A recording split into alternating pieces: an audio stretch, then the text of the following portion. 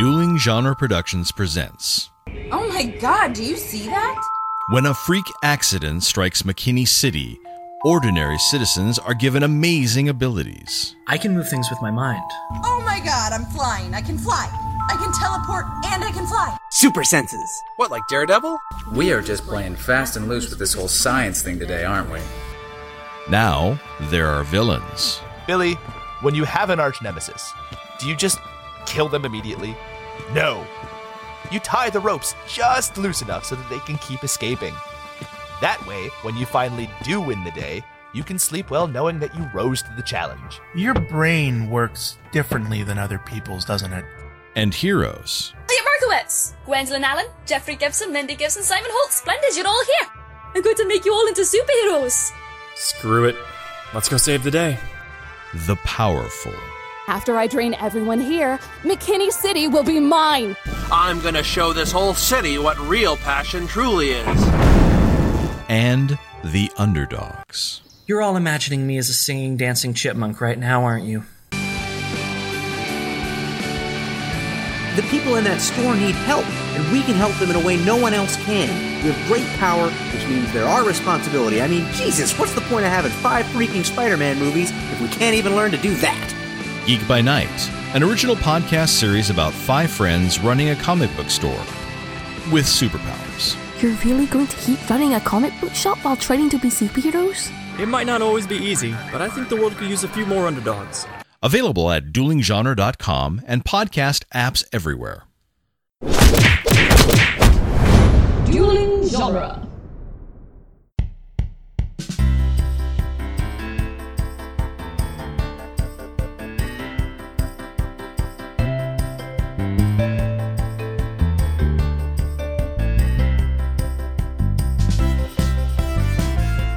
Hello, everyone, and welcome to the Protagonist podcast, where each week we look at a great character in a great story. I'm Joe Dorowski. And I'm Todd Mack. And this week we're discussing the graphic novel The Arrival by Shaun Tan. And to help us with our discussion, we have returning all-star guest Kirsta Christensen. Hello. Hello, welcome back. It's been far too long. We need you more frequently, Kirsta. So, The Arrival. This text is amazing, listeners. If you are unfamiliar, I just want to let you know. It is a completely wordless graphic novel. So this is going to be an interesting discussion. It is our first time tackling a completely silent story. I would have guessed we'd do silent film before silent graphic novel. But here we are. We're actually filming this. We're going to do it entirely in interpretive dance, which will also be silent. Some meme, if you will. I had a little story while checking this out. So I was at the University Library where Kirsta works, and there were 2 copies of this, and I went and checked, and one was gone. I thought, that's probably Kirsta, was it? Yeah, it was. So I hurried to get the second copy, and when I was checking out, guys, I had my first being spotted in the wild situation, where what is the official title for the clerk, the person who... the circulation desk? Circulation desk. Mm-hmm. There we go. The worker at the circulation desk, she's like, "Are you Joe Dorowski from the Protagonist podcast?" And she saw my ID card. It was so intoxicating, guys. Yeah, fame's gone to his head, Todd. He's going to be insufferable. Yes. And I said, yes, and Harry is for the Protagonist podcast. We've been listening to Chamber of Secrets. And that Gilderoy Lockhart. Fame is a fickle thing. Fame is a fickle thing, Joseph. Okay, so The Arrival is a wordless graphic novel that was written and illustrated by Shaun Tan. And it tells a story of immigration in a world that somewhat-ish resembles our world, but not really. But kind of does, but kind of doesn't. It's really great. So how did we all come to this? I actually remember reading this several years ago. What year was this published again? 2006. 2006. It was when I was grad school at Michigan State, so that lines up. It was probably pretty soon after it was released in the United States that I read it. And I remember loving it, and I know at the local library a couple times my daughter has picked it out when we go by the graphic novel section for kids. Mm-hmm. But I hadn't reread it and thought about it in over a decade, probably at this point, until this week when I was reading it for this podcast. And this was one that you had suggested, Kirsta, right? Yeah. That we cover. And once you said it, I thought back. I'm like, oh, that is a really good one. I don't know how the conversation will go, but it's a really good one. And were you familiar with stuff to talk about? And were you familiar with it, Todd? No, I just read it today, actually. So yeah, I actually came to it since I did not get a PhD in comics like some people. I actually read a book that was a bunch of interviews of illustrators and included Shaun Tan, and it had some excerpts from some of his work, but it was actually some short stories from Tales from Outer Suburbia, which is a collection of kind of short graphic novels of his. And so I thought, well, that's cool. So I read that. And then when I was looking to see what else he'd written, I saw that Arrival was like, on book social media, 10 times as many people had read it and had won like 50 awards or something. And I'm just like, okay, well, it seems like this is the one I should really read, but I like the other one too. So you're a Shaun Tan hipster. Yes, that's right. That's right. You knew his stuff before it was popular. Yeah. Okay. That's right. So let's get into trivia. Shaun Tan is an Australian artist and writer. His work incorporates elements of fantasy and includes themes of race and culture. His best-known work is The Arrival, which we're discussing today, a wordless graphic novel first published in 2006. Other notable works include Tales from Outer Suburbia, an anthology of illustrated short stories, Lost and Found, a collection of 3 graphic novellas, and the recently published The Singing Bones, which is a collection of sculptural illustrations inspired by Grimm's fairy tales. Well, that sounds fascinating. Yes. I must find that. Sorry, I've got it checked out. Shaun Tan's father is Chinese-Malaysian. He immigrated to Australia in the 1960s to study architecture, where he met Tan's Anglo-Australian mother. Tan grew up in a very white suburb of Perth, Western Australia, and consequently stood out among his classmates at school.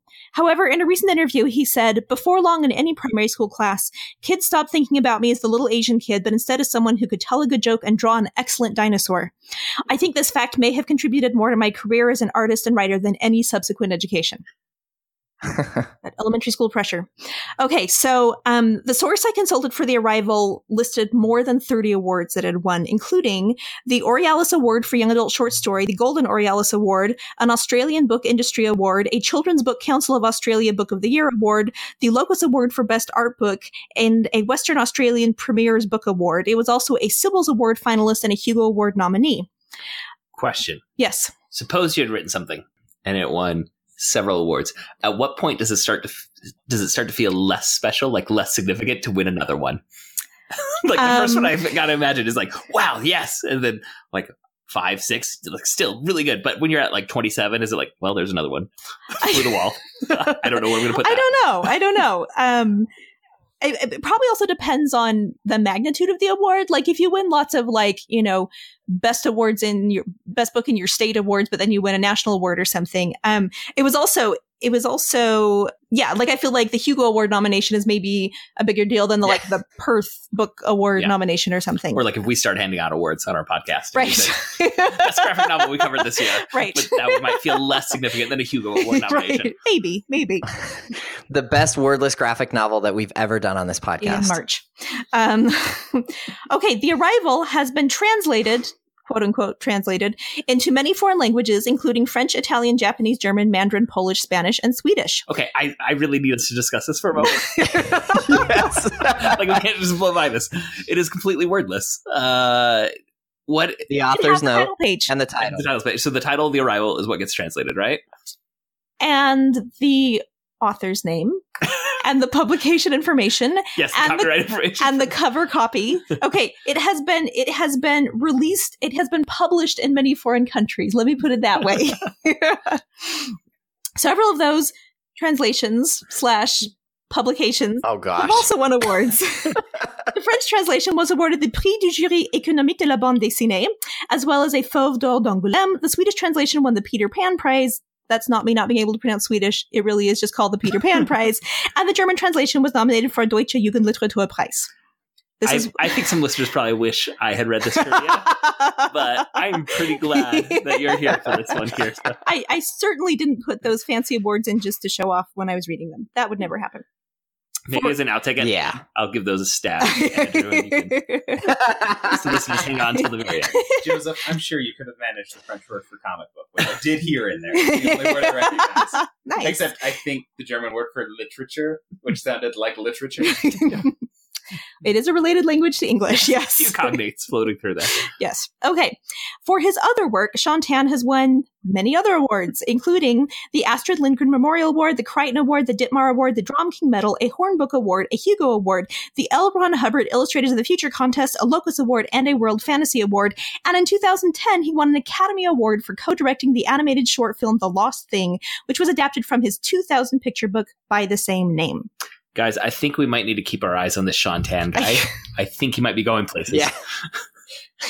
I think he's already gone places and left us in the dust. Yes. Yeah. Okay, so before we move on to this long synopsis, which I don't know how long it's going to be, but there's stuff to say. We want to thank each and every one of you for listening, and especially thank those of you who support us on Patreon. If you would like to support us financially, we invite you to go to patreon.com/protagonist and support our show with at least $1 per month. All supporters on Patreon at any level receive access to our special Quickcasts, which are shorter episodes in which we update our fantasy box office game, discuss things we're currently reading or watching, and break down newly released films and trailers. And we release those monthly. And all patrons who support us with $5 per month or more get to choose a topic for us to discuss. So we are ready for this synopsis. Okay. For the record, it's challenging to write a written synopsis of a wordless book. This is a first for the Protagonist podcast. Okay, and just to give you a little bit of description, The Arrival is illustrated with pencil illustrations that are either in brown and white or black and white, and the drawings vary in size. Sometimes one drawing takes up an entire 2-page spread, and sometimes a single page is divided into as many as 12 small drawings. On the first page, we see small images of household objects: a clock, a hat, a tea kettle, a suitcase, and a child's drawing of a family. Real quick, just to help listeners who have never seen Shaun Tan's art, which I would imagine is many of you, if you can think of the pencil work of M.C. Escher, I think that is a good corollary just to kind of imagine the way the shading and toning is being done. That's what you should try and imagine as Kirsta paints a word picture for you. On the next... It also kind of has... Does it seem like it has like tones of Hugo Cabaret or Wonderstruck? Yes. Like a little bit of that? Yeah, I agree with that too. It kind of has that kind of a vibe for me. But with the whimsy of a Winsor McKay, if you want to... and a lot of the graphic style also, a lot of the graphic style of Monument Valley. Have you guys played Monument Valley on on iPhone or iPad? It's a puzzle game, and it visually it's super similar. Like the buildings are similar in structure to what we see here. So imagine MC Escher meets Wonderstruck meets Monument Valley, and you're pretty close to where we're at here. Whimsy of Winsor McKay. Don't forget that. Yes, Whimsy of Winsor. I feel like we're describing a fine wine. It has like earthy note, fruity with a hint of rubber. Hopefully something we said was a touchstone for you, listener, and you're like, okay, I've got a vague idea now.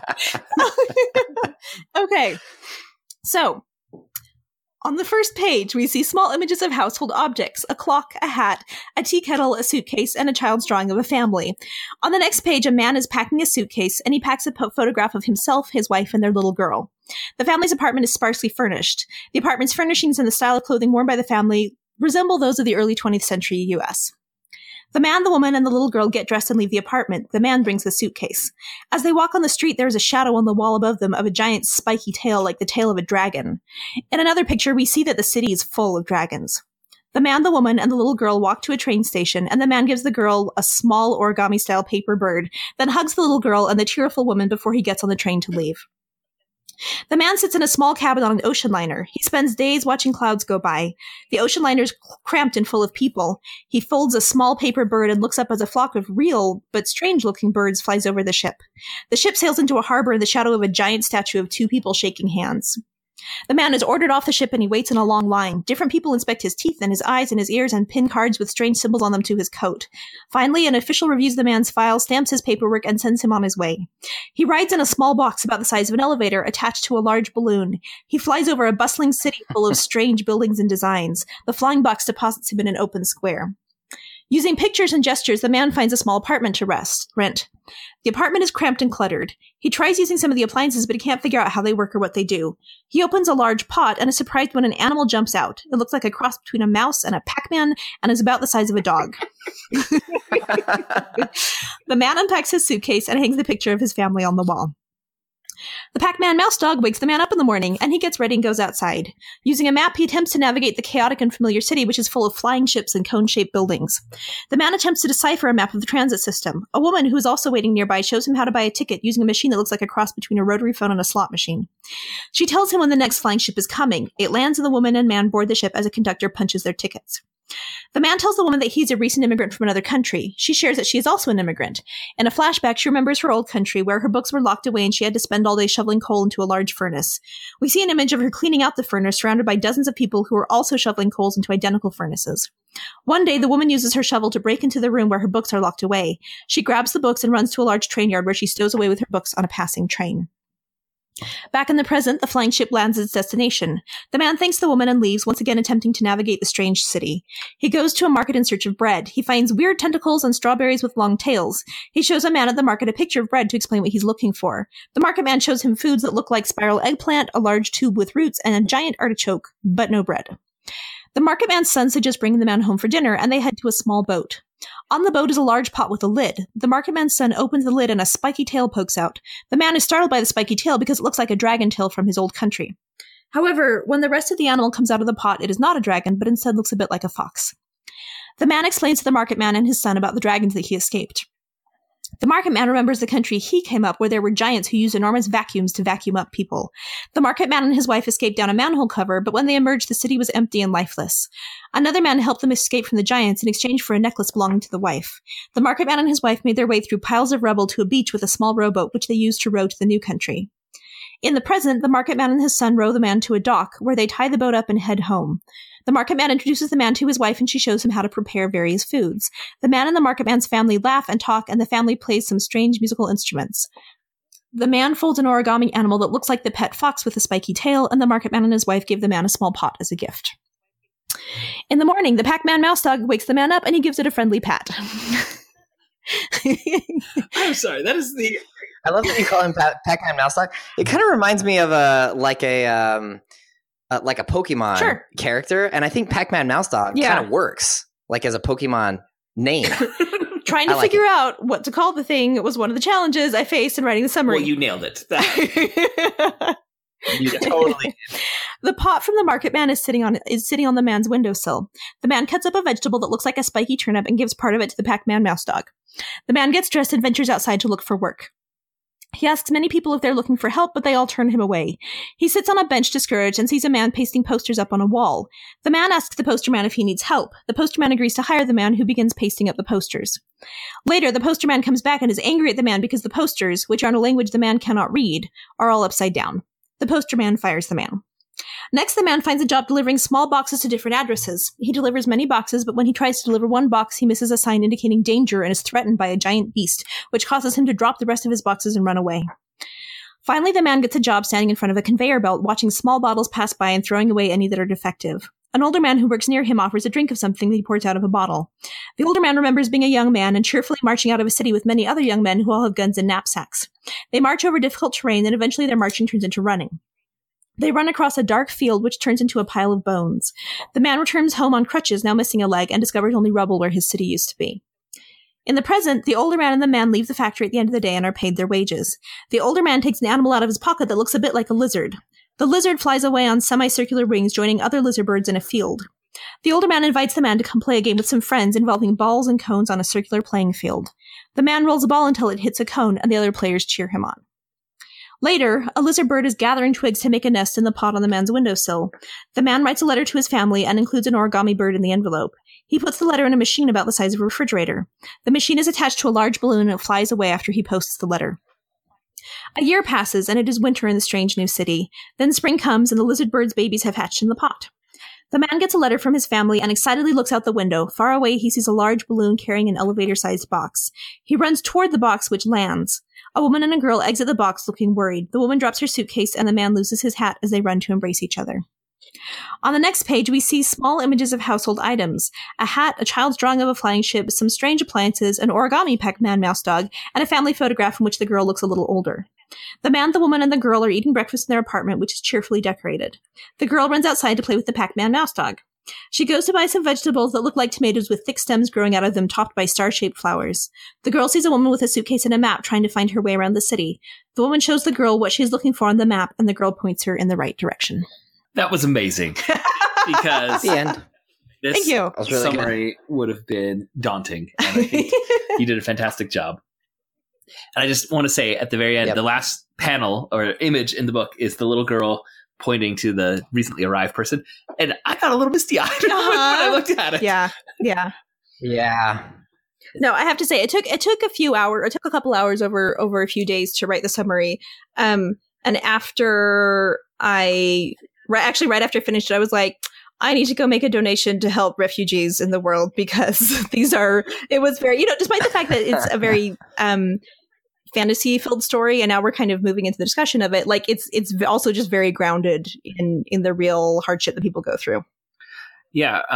When I was driving over to producer Andrew's house for the recording tonight, I was thinking about how are we going to tackle the discussion of this wordless text. And I was thinking about Scott McCloud, who is the most famous comic book theorist. And in his book, Understanding Comics, he talks about with imagery, there's a process of abstraction that if you have an image that is like an exact photograph or photorealistic rendering of someone, one person can really identify with that because it is them, right? And everyone else can say, well, that's a person, but they're not going to like personally identify with it. And the more abstract an image becomes, to the point, and he goes through like a process of showing different artistic styles, but to the point where it's like just a circle with two dots and a smiley face. Anyone can say, well, that could be me, like in the story, like because there's no specificity that omits you from that experience. And I was thinking about this book, and I think it has kind of an experiential abstraction to it, because no one is going to imagine that there is anyone who has this exact experience, because there's so much, like you said, that's fantastical.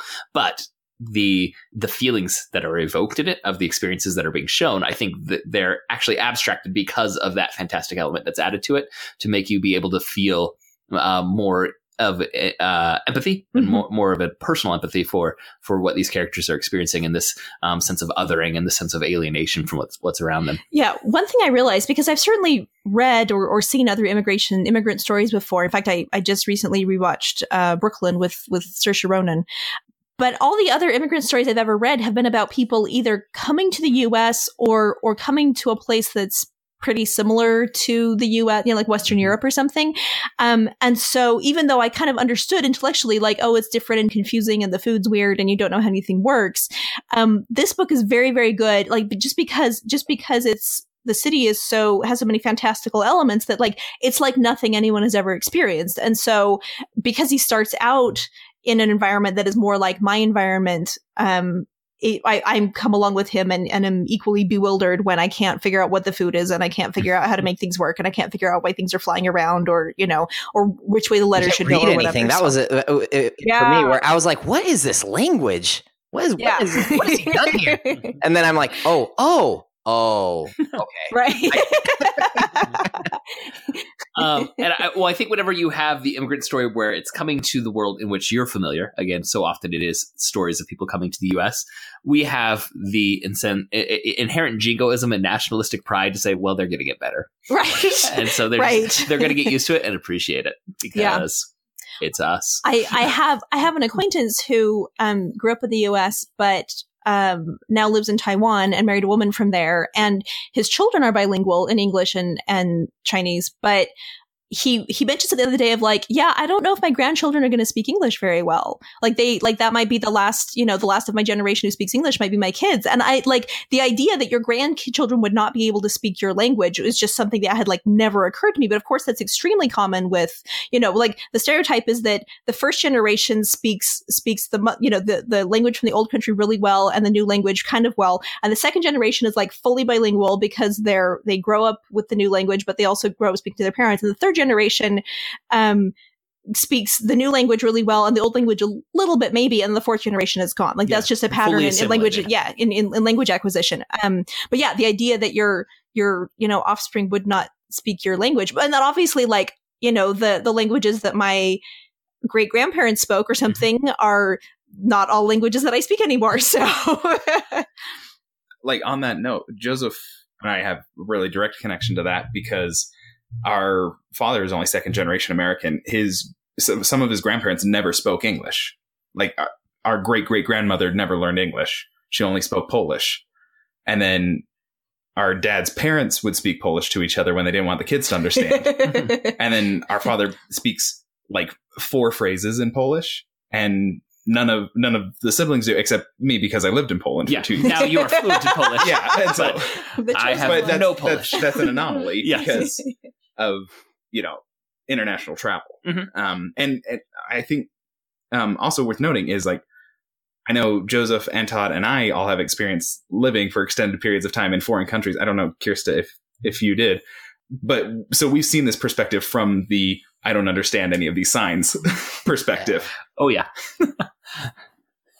Interesting thinking about that language and language disappearing. Just moving from Utah, where there is a pretty substantial Hispanic community, to rural southern Michigan, where there is essentially no Hispanic community. You are the Hispanic community now. We're struggling. We're struggling with our kids, who my kids' first language is Spanish. Yeah. And we're we're having to do some pretty, we have to have a really concrete plan about how to keep our kids speaking Spanish, or it would be gone tomorrow. And they're, second generation. And I mean, I forget that my kids are half Mexican, but they are, really half Mexican. And we're trying to not let them forget that. But it's tricky when there's just nobody else around you. Yeah. Well, and it really made me appreciate why you have things like the Chinatown or the Little Italy, where you can where you can talk to people, or where you can get food that looks normal instead of everything's weird and has spikes and has stuff growing out of it, And again, not that I was dismissive of those areas before, but it just kind of really drove home of okay, with all the difficult, weird things you have to do in this new place, at least there's one place where everyone, and how to talk to everyone, and and everyone can talk to you. You don't have to feel like you're dumb and you don't understand things or whatever. It's just a little piece of home. I think one thing that this book does really well is sometimes when we talk about alienation, I think there's the subject object of it, that word of alienation can kind of go both ways. Are you alienating someone else, or are you feeling alienated? And in like Kirsten said, in a lot of immigration stories that we consume in America, they're about people coming to America, and so they feel alienated by us, but we just assume, well, they're going to acclimate because America, so we don't feel that othering. And this book makes you feel, being the subject of alienation, in a way that I think some other texts don't do quite as successfully. And so again, that the level of empathy gets increased because you just feel like the kind of panic it would be to I don't know how to get food, and no one understands me, and I don't understand them. And I think even if people haven't traveled to foreign lands, I think most people have the experience of being outside their comfort zone to the point where I'm not oriented anymore. I don't know which way is north, south, east, west, and how to get from point A to B.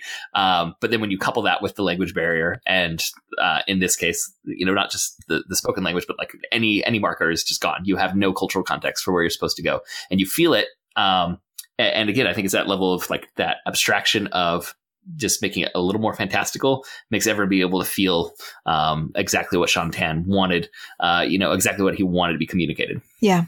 At the same time, the book is full of just small kindnesses from so many other people who are from different places and have had different experiences, but still have that experience of coming to a new place. And, and that's why, because the first person he meets who helps him out is someone who helps him figure out how to read a map and buy a ticket.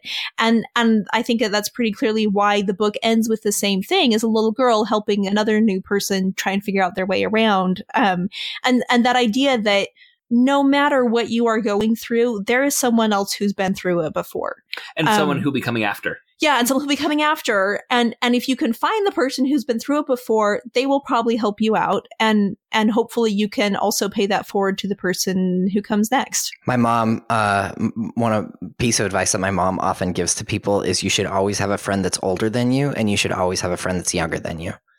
Like, and she gave that advice to my wife when she started having kids, and she said, you should have like somebody who's been down the road and can help you, and somebody that you can help. And I think it's really good advice. You're talking about Chinatown. Reminded me of the other day, we found this magical place in Detroit that's called Mexican Town.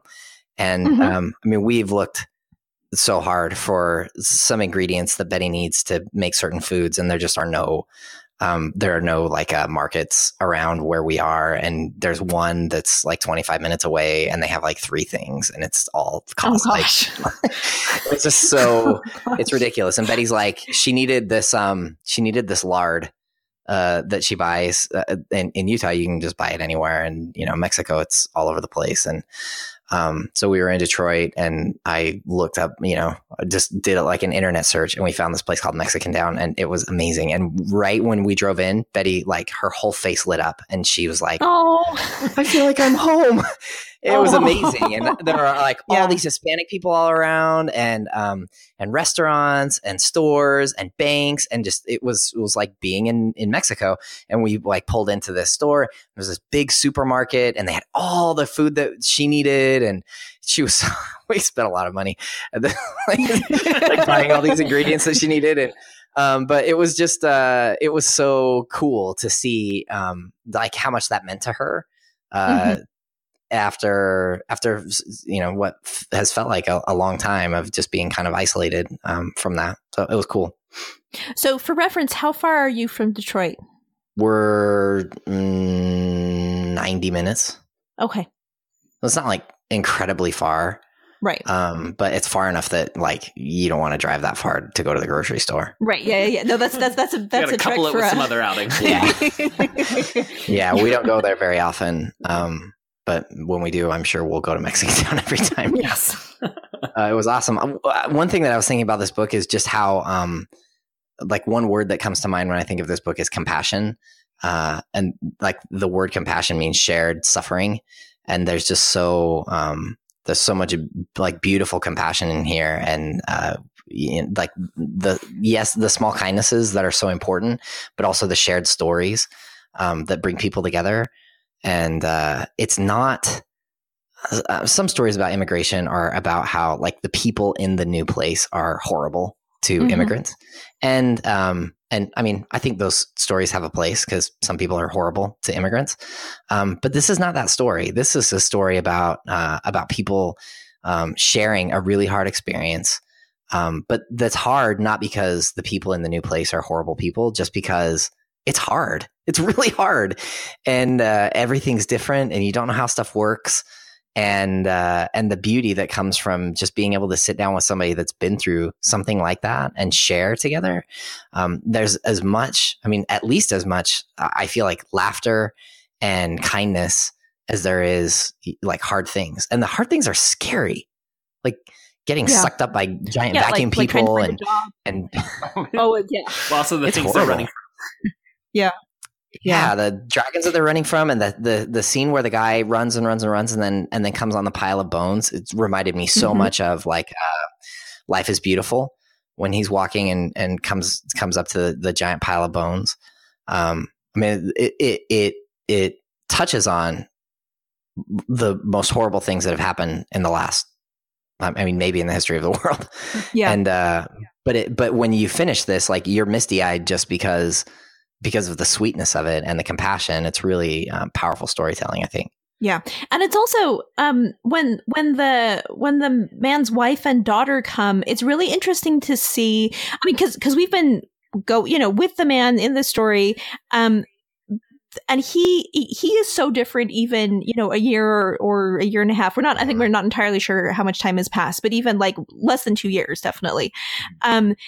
because she comes out and she's so worried and she's so, until she sees him and it's like, oh yeah, that's right. When he came here, he was that worried and that stressed out. And now he's, got a routine and he's kind of figuring things out there.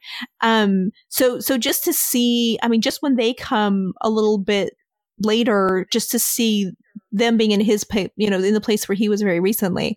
On a slightly different topic, I read a really good interview with Shaun Tan about the book, and he said that when he was studying graphic novels to do this, he also looked at manga a lot and realized that that Japanese manga artists would often focus on moments of kind of find a way to pause a moment or focus on a moment of stillness, I guess, in ways that American comic artists really didn't. And there are a few pages that are just, there's a page that's just him. It's like 12 little drawings and it's just him looking at clouds outside the window, but it's much more effective at okay, you're just sitting here and waiting and you've got nothing to do. Or that there's a page that shows a year passing.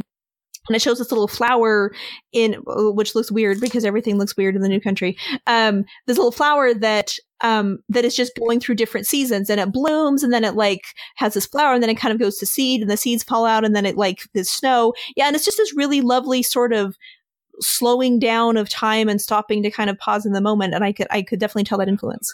I think some of those moments are, to me, evocative of old film. So the sequence of the flower changing in Citizen Kane, there's a sequence where his wife is it's been a long time since I watched it, but I remember this pretty clearly. She's bored in this mansion place that he's built, but she's doing a jigsaw puzzle, and you see her complete 4 different jigsaw puzzles, but each one's a different season. And it's the passage of a year in jigsaw puzzle. Nice. And then when he in Arrival, when he's doing the mundane task at the factory where he ends up working, it made me think of a couple different silent films that deal with the dehumanization of people working in factories. So Charlie Chaplin's Modern Times, where Chaplin literally enters the machine at a certain point and comes out dehumanized entirely. But and then the giant wheels that they have in the background of the factory made me think of that. And similarly, the way that is drawn made me think of the Fritz Lang film Metropolis, when workers literally sacrificed into a machine. There's an explosion, but one of the characters has a vision of it being ancient slaves being fed to an ancient god, and that's what we're doing to workers. That we're sacrificing them, or we're dehumanizing them to the point that they become part of the machinery.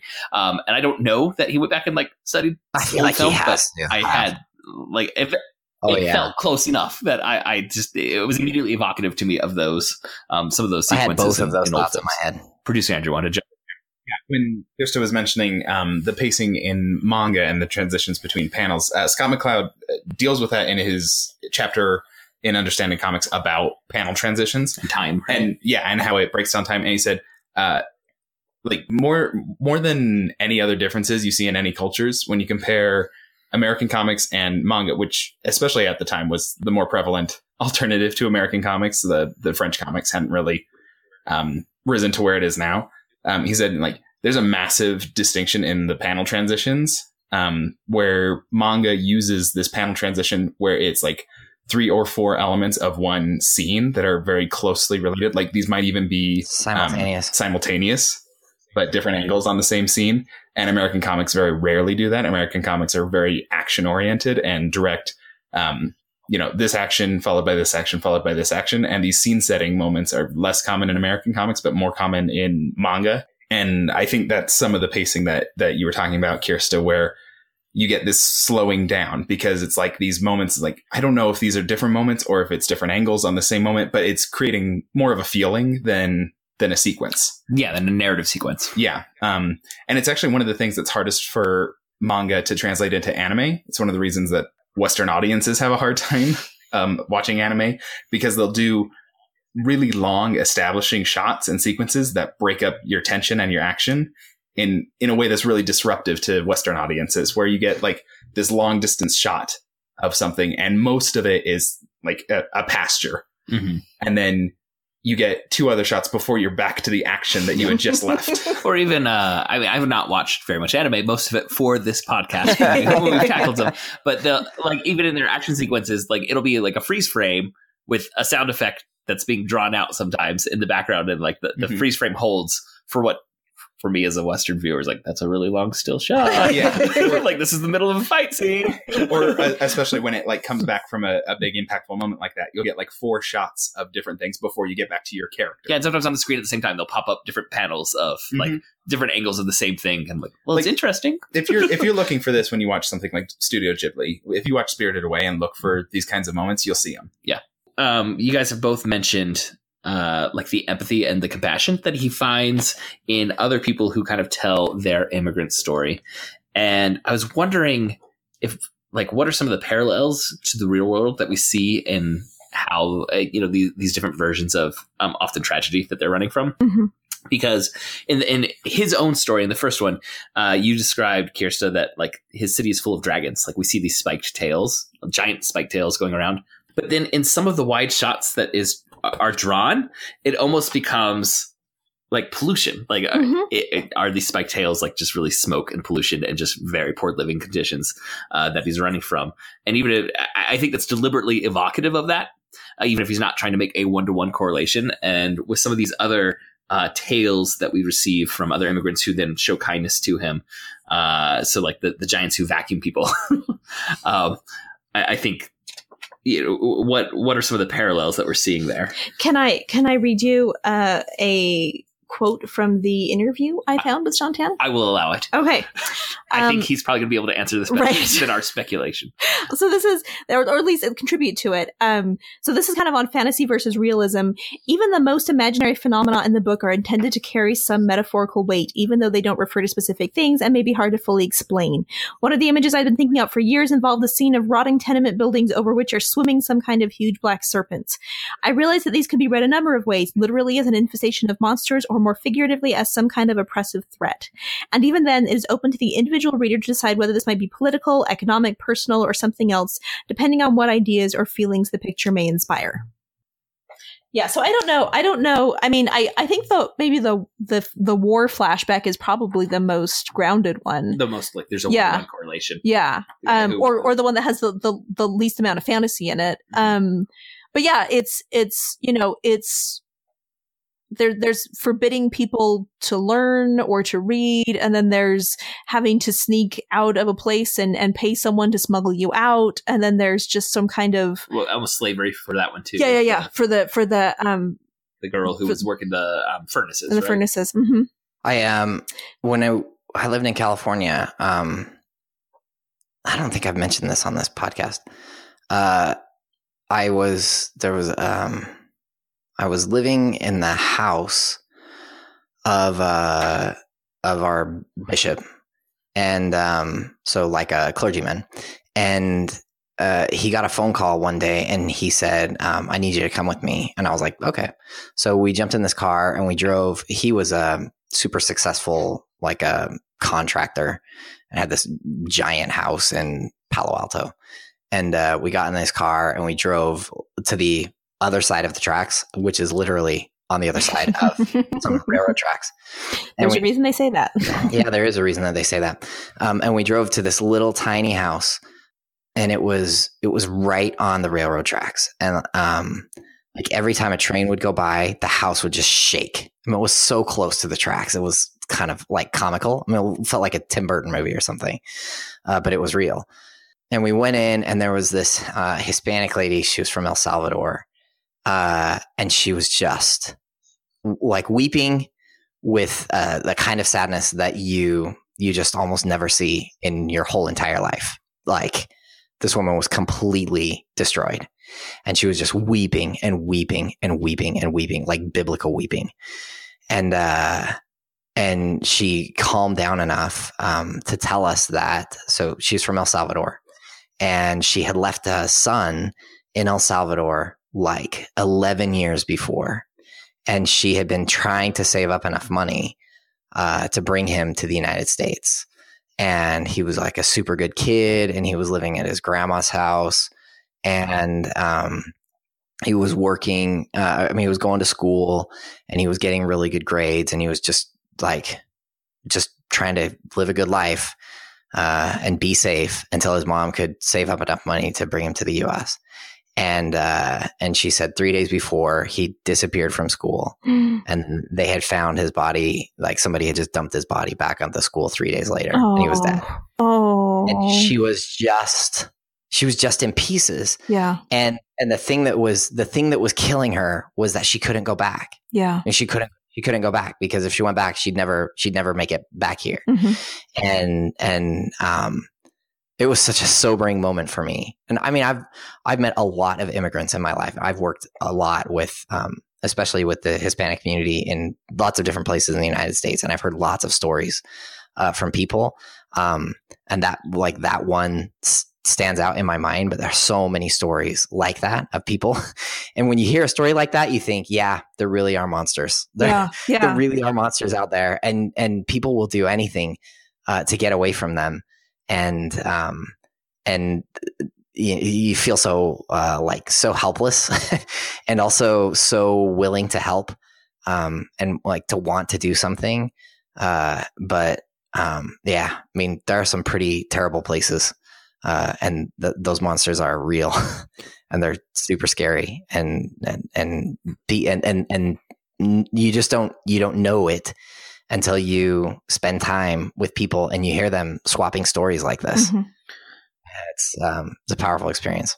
I'm pretty sure I remember, it may have been on the Wikipedia page for The Arrival, where Shaun Tan said that one goal that he had in this was he was seeing vilification of immigrants in Australia, and he hoped that this could help to increase empathy for what immigrants were both fleeing from and what they were experiencing when they arrived in a new land simultaneously.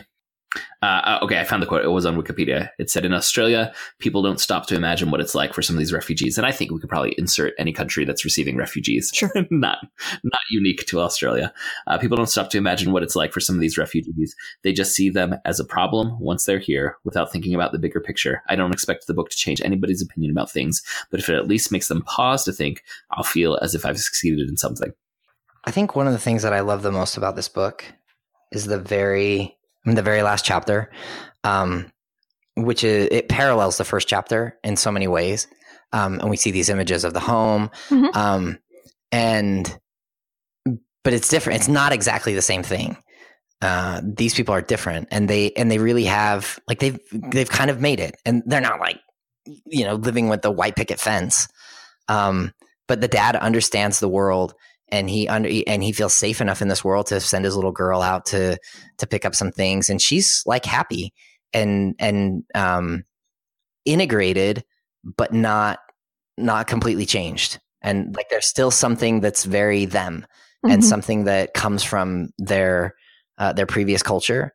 Like, they didn't lose that. The dad didn't lose his ability to do origami, but his origami is different now because he does the Pac-Man mouse dog in origami, which he never could have done before. And that's a beautiful thing that couldn't have come without them being here. And I just think there's something really beautiful about like integration and assimilation, and like how beautiful that can be when somebody like makes this transition and they begin to feel comfortable and start I don't know, like, life is good. I mean, their life feels good at the end of this. And I think that there's something really touching there. And based on their environment, it doesn't look like they're really any like wealthier than they were before. It's not that they have a pretty modest apartment in the first place, and then it's still pretty modest when at the end, but they're very relaxed, they're eating the food and they're from happy, the place, and they have the little appliances from the new place. Right. And they've got stuff on the wall, and it's old pictures, and like you said, it's like the origami Pac-Man mouse dog is a really great example of of combining that old and new, or applying the old to the new. And the little girl, before she drew pictures of her family, and now she draws pictures of her family and of also flying ships, because they live in a place that has flying ships now. And so, yeah, it's just a lot. It's just a lot. Yeah, a lot. There's a peace there, and a contentment, and a lack of worry. And I was going back through and looking at some of the people who help him out. So the first family where he goes and eats the meal, you see they're cooking differently than what he cooks, but also they get out musical instruments and play those. And then there's the other man who teaches him a game. Mm-hmm. And I'm guessing both the music and the game are deliberately symbolic of things that immigrants bring with them, like culture that gets added into the countries that receive these, and it's gonna change and evolve most likely in that contact, but it's going to add something that was absent there before. And I mean, in America, there's very little you can point to and say not a result. Present American culture that's not a result of immigrants coming here. But that's one of the fascinating aspects of immigration is what gets added to the existing culture and how both things get transformed in this process. I read this really great article a few months ago that just basically talked about how different types of foods fall immigrants and new foods, bring new foods with them and new kinds of food cultures, and how like the foods that we now take for granted, like you're talking about Mexican food. Like I assume that every grocery store, just because of places I've lived, has a Mexican section of the grocery store or something. But even in my lifetime living in Utah, it used to be that that you'd have like a couple of Mexican restaurants in town, but now you go, downtown and there's like Salvadorian and Peruvian and like very, very specific. So it's not like generic Mexican food for the Tex-Mex. Yeah, exactly. Yeah. And so even that change, or the things that you take for granted that you don't realize, like, oh, this is actually because of people who've been here for a long time, or people who've come here, or people who have started coming here, that now this and then food is just a very concrete way of bringing that culture with them. I haven't watched it yet, but I've heard there's a new Netflix series called Ugly Delicious, I think is the name of it. And it's a restaurateur. But I've heard like the first episode is like breaking down pizza around the world. And fun. The fact that, pizza, like in America, we just kind of assume Italian, but he goes and sees the versions of pizza, like the bread with Argentinian pizza. Yeah, no, but from all over the world, and explores like the role of pizza in American culture too. Again, I've seen multiple people talking about this new Netflix series on social media. I want to go watch it, but it sounds like it's getting into some of the very issues that Kirsten was just mentioning about. Like food is a concrete way you can kind of trace some ethnography, because you can often pinpoint when something entered, how it got transformed from where it was. And it sounds like this new Netflix documentary is going to do some of that work in an interesting way. Let me tell you a little bit about Polish pizza. Oh, producer Andrew coming in. It does not come with sauce on it. Like, it is the bread and then the cheese and then the toppings. You get sauce on the side, and you get marinara sauce, typical pizza sauce, but you also get a garlic sauce, which is so much better than pizza sauce. And are you dipping? Is that the process? Yeah, well, you can dip or you can pour. It depends on if it's takeout, if you've got it delivered, or if you're there at the restaurant. If you're there at the restaurant, it's usually in pourable vessels.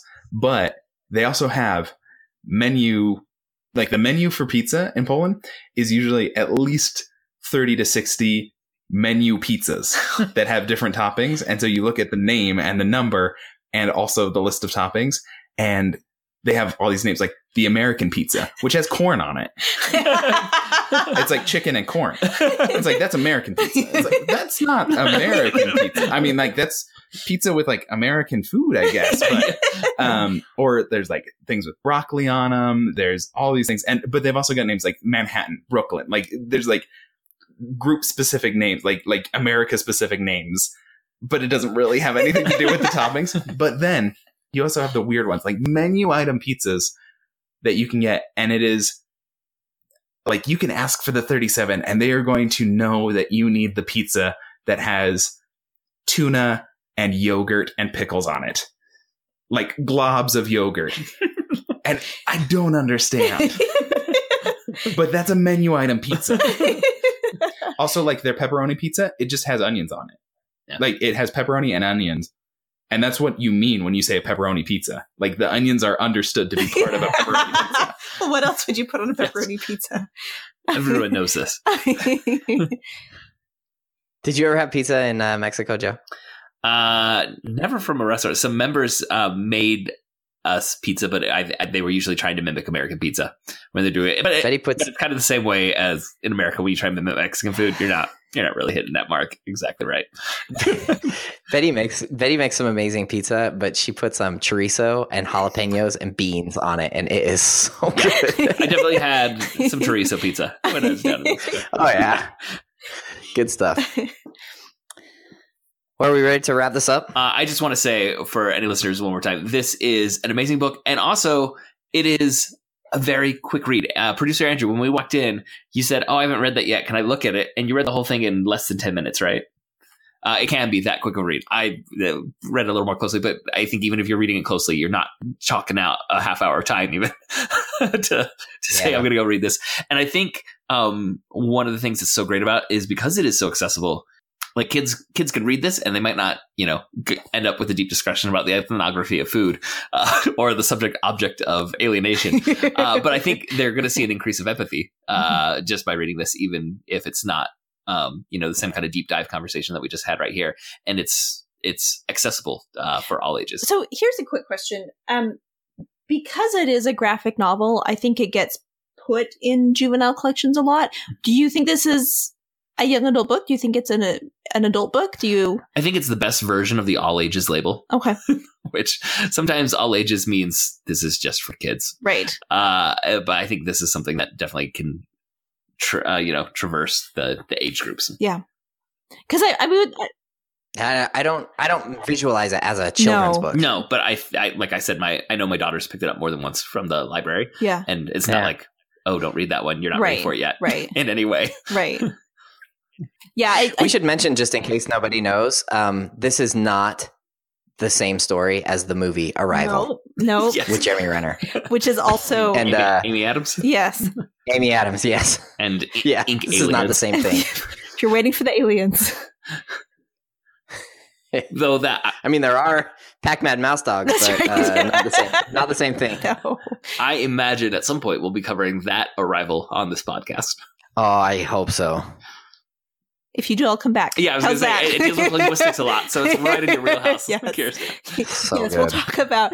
Yeah, no. A friend and I had a long discussion about Worfian linguistics and its application in Arrival, but we decided that ultimately the least realistic aspect of that movie was the idea that a physicist would have quite that much biceps as Jeremy. Yes. But you know what? I'm okay with that suspension of disbelief. You'll allow that. It also seems like a lot of people are fine with a royal king being as ripped as he is in Black Panther. People are like, that's fine. We'll allow that. That's okay. He has not sat on the lap of luxury and just relaxed. No. Okay, that wraps up this episode. Thanks for joining us. For show notes and links to all of the other great Dueling Genre shows, go to duelinggenre.com. Also, please subscribe to the Protagonist podcast in your podcast app of choice, and please leave us a review. It really helps us out. We'd like to thank Nick English, who designed our logo, and Scott Tofty, who composed our theme music. If you enjoyed this episode, you may want to check out episode number 23 when we talked about the graphic novel Mouse. You can suggest stories or characters for us to discuss, or give us any comments or corrections by emailing feedback@protagonistpodcast.com. We're also on Twitter @protagonistpod, @ToddKMac, and @JDorowski. Producer Andrew is @DizMinute. And Kirsty, you are still @_BYU Librarian? BYU_librarian. Oh, BYU_librarian. Sorry. And our Facebook fan page is facebook.com/protagonistpodcast. We have great conversations there with our listeners and would love for you to say hello anytime. If you would like to support the show financially, you can buy a topic for us to discuss or show your appreciation with a monetary donation by going to patreon.com/protagonist. Thanks again for listening. We'll be back again next week to discuss another great character in a great story. So long. So long. Bye-bye.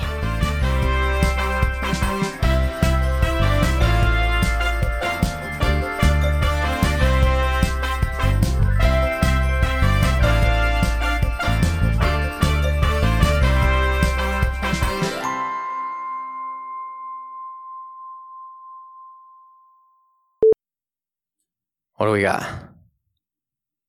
Oh, I thought you were going to jump in with the Todd. Sorry, I thought we'd cut you off. No, you hadn't. I was just pushing the green button on affirming all of what you have said because I think it's awesome.